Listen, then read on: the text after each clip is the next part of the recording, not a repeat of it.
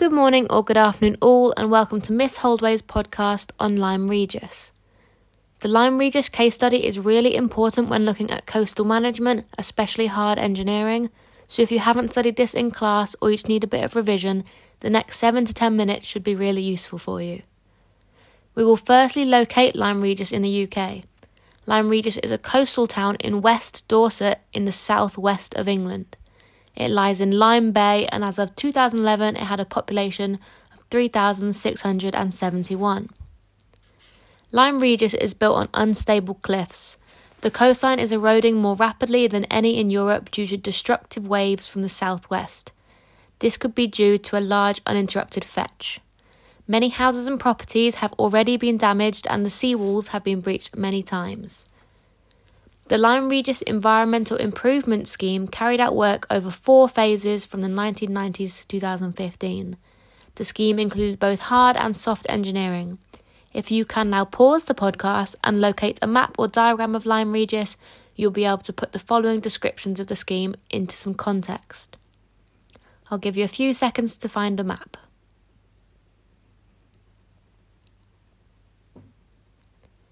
Okay, I'll begin describing the 4 phases of the scheme. Phase 1 began in 1990, and in 1995 a new seawall and promenade were completed to the east of the River Lim. Fast forward to the winter of 2003 to 2004, a £1.4 million emergency project was completed to stabilise the cliffs.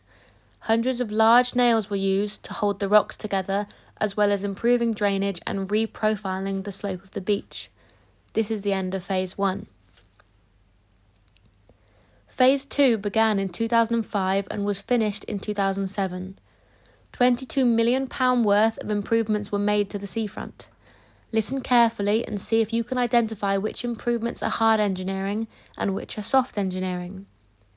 The improvements included the construction of new seawalls and promenades, the creation of a wide sand and shingle beach to absorb wave energy, and the extension of rock armour at the Cobb and the eastern end of the seafront to further absorb wave energy and maintain the new beach. This is the end of Phase 2. Phase 3 was actually not undertaken as a cost-benefit analysis concluded the costs outweighed the benefits. The initial plan was to help prevent landslips and coastal erosion to the west of the Cobb. This is the end of Phase 3 as it didn't happen. Phase 4 ran from 2013 to 2015. This was the final phase of the scheme and focused on the coast east of Lyme Regis. The costs amounted to £20 million and included the construction of a new 390-metre seawall in front of the existing wall to provide additional protection. Extensive nailing was also used to stabilise the cliffs and protect almost 500 homes. This is the end of Phase 4. Now you know the details of all 4 phases of the scheme, we'll go through some positives and negatives of the scheme so you can decide for yourself if it was a success or not. We will start with the positives.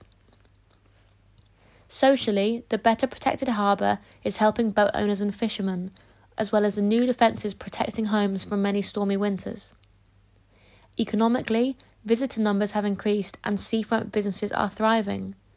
This economic benefit can also be linked to the social benefits through increased security for business owners. We will now look at some negatives. Socially and economically, the seawall may interfere with coastal processes affecting other nearby coastlines. So whilst Lyme Regis may be protected, other areas may be worse off following the scheme. The environmental negatives are arguably the most significant for Lyme Regis, as increased visitor numbers have increased congestion and litter. Litter on the coast is a significant problem for ocean pollution, as we already know. Furthermore, hard engineering defences have spoilt the natural landscape.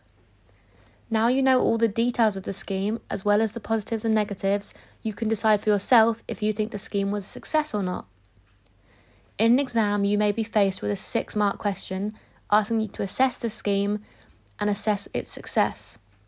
In this case, you would start by identifying your case study and its location. For example, you may say that Lyme Regis is an example of coastal management and is located in the southwest of the UK. You would then go on to give either 2 positives and 1 negatives, or 2 negative and 1 positive of the scheme. This depends on what judgment you have already made into its success. You need to use categories here, so make sure you throw in economic, social and environmental positives and negatives. Finally, you need to conclude by stating firmly whether you think the scheme was a success or not. This is your opinion based on the positives and negatives you have presented already. This brings me to the end of my Lyme Regis podcast. You now have all the information you need to assess a coastal management strategy in any exam. Thank you for listening, and I'll see you next time. Bye.